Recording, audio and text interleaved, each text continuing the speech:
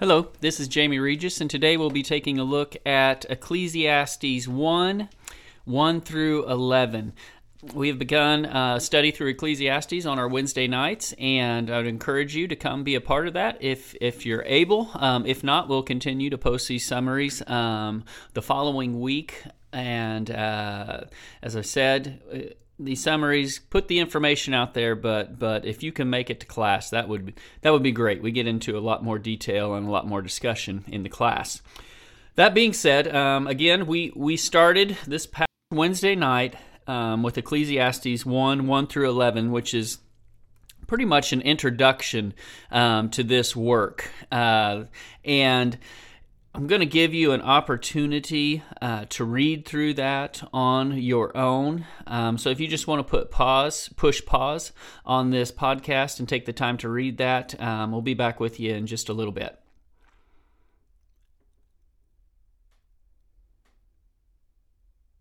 Okay, hopefully you've had time to read Ecclesiastes 1 through 11. And one thing you're going to notice about Ecclesiastes as we work our way through this is that you're going to see somebody referred to as the preacher, kind of the narrator of the book. And you're going to see that person mentioned again and again. Again, that is the speaker, the editor. The preacher in the Hebrew means the Koheleth. And so you might hear, if you study through Ecclesiastes, you might read or hear the author referred to in that way. We'll just simply call the author the preacher as we work our way through Ecclesiastes.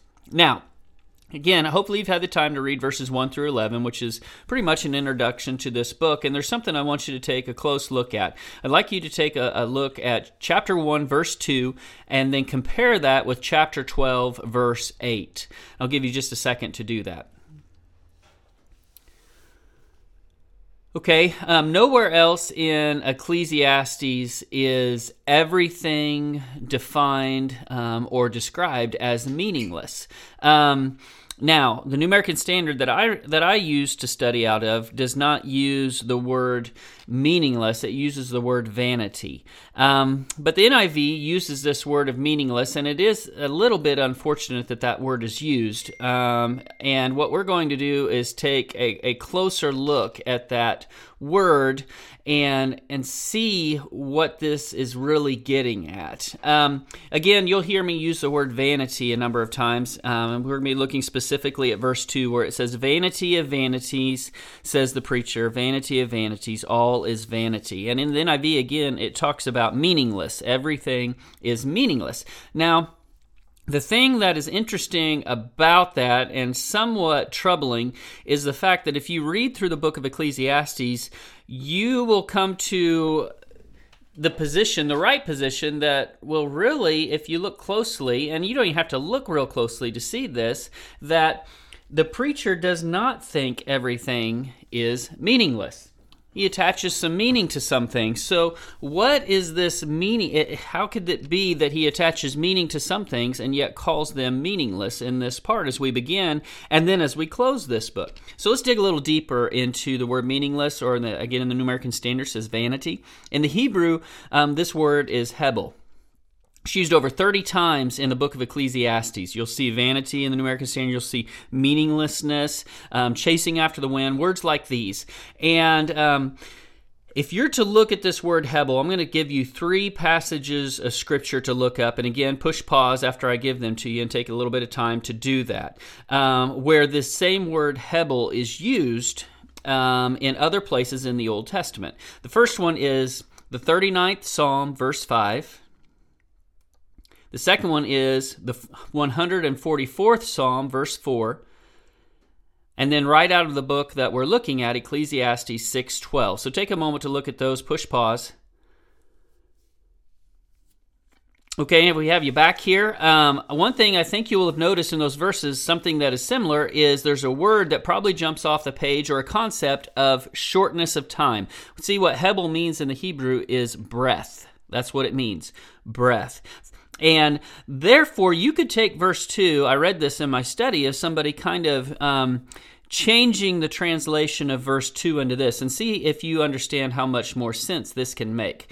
He changed it to this: the merest of breath, says Koheleth, the preacher, the merest of breaths.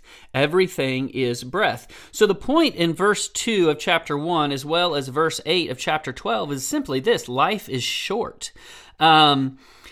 So what are you going to pursue in life? And the whole book of Ecclesiastes is about pursuits that really don't have a lot of meaning, and putting so much effort into those pursuits when life in and of itself is so incredibly short. So that is, I very much believe, a better way to look at this word meaningless or this word vanity is brief, shortness of time.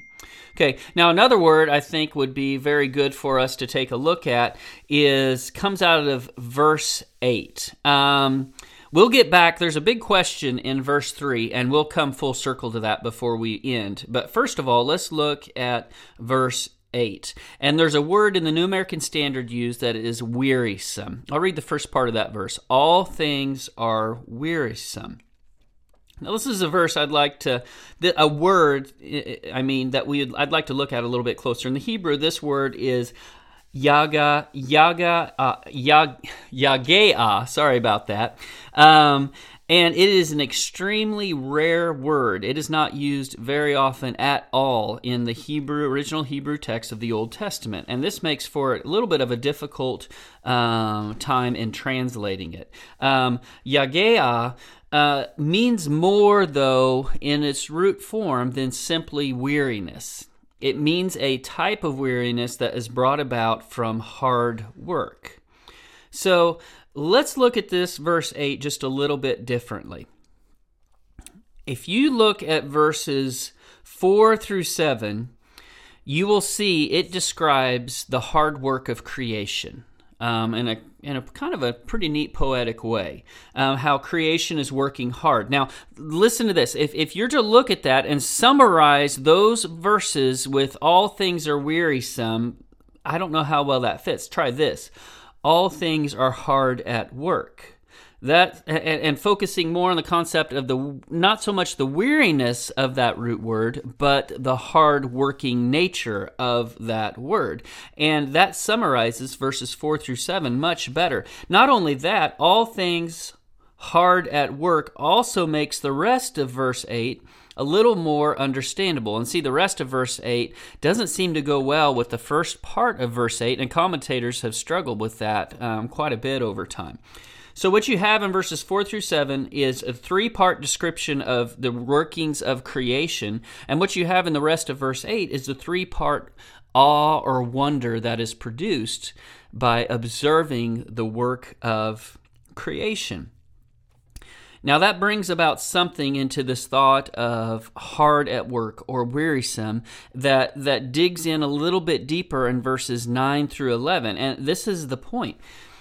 The world will continue working, meaning creation, will continue its work if Jesus tarries long after we are gone. We die, the sun will still rise, the tides will still do their thing, the wind will still blow, the rain will still come. It will all continue long after we are gone. So with that in mind, come back full circle to verse 3. And verse 3 says this: what advantage does man have in all his work which he does under the sun? Meaning, under the sun means his days under the sun, which means his life. What advantage is all of this work that he does in his life? So there's a two-part response to this question in verse 3 that we're going to look at. And the first part of this response is this: history moves on. That is just the nature of it. Time marches on, and with it, history continues to grow. And the great achievements of the past, now there's a few select achievements that are so big that they do not get smaller, but the vast majority of quote-unquote great achievements of the past get smaller and smaller as the years build, because history moves on. So that is the first part of this: what advantage does man have in all his work? Because will it be forgotten? The second part of this response to question 3 is this: take a look at creation. Remember verses 4 through 7. It was all about creation. And creation performs its endless tasks without complaint. There are no complaints from the sun, the moon, or the water molecules.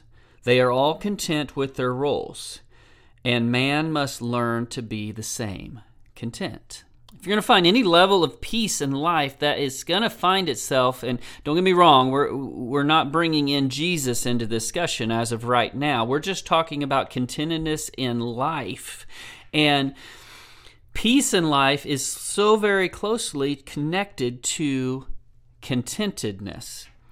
And what the author is painting for us, what the preacher is painting for us here, is a picture that creation does its work. It is cyclical. The water is a water molecule. It drops as rain. It gets into the river. It makes its way to the sea. And yet, it is evaporated all over again and goes right back to the starting point. It goes on and on and on. The sun rises, the sun sets. And then the text actually says it hastens for the rising again. It will perform.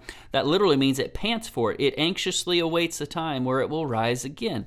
The wind, it blows and it blows and it blows in cycles. It blows in circles, if you will. And yet all of these things that creation does again and again and again, in all of these tasks, it does not complain. We can learn something from that. We can learn from the fact that history marches on. We can learn from the fact that, and the observation that creation does its job without complaint. You see, the whole message of Ecclesiastes can be boiled down to this, and this is the lens, this is the mindset, this is the vision through which we will look at the rest of this book in the weeks to come.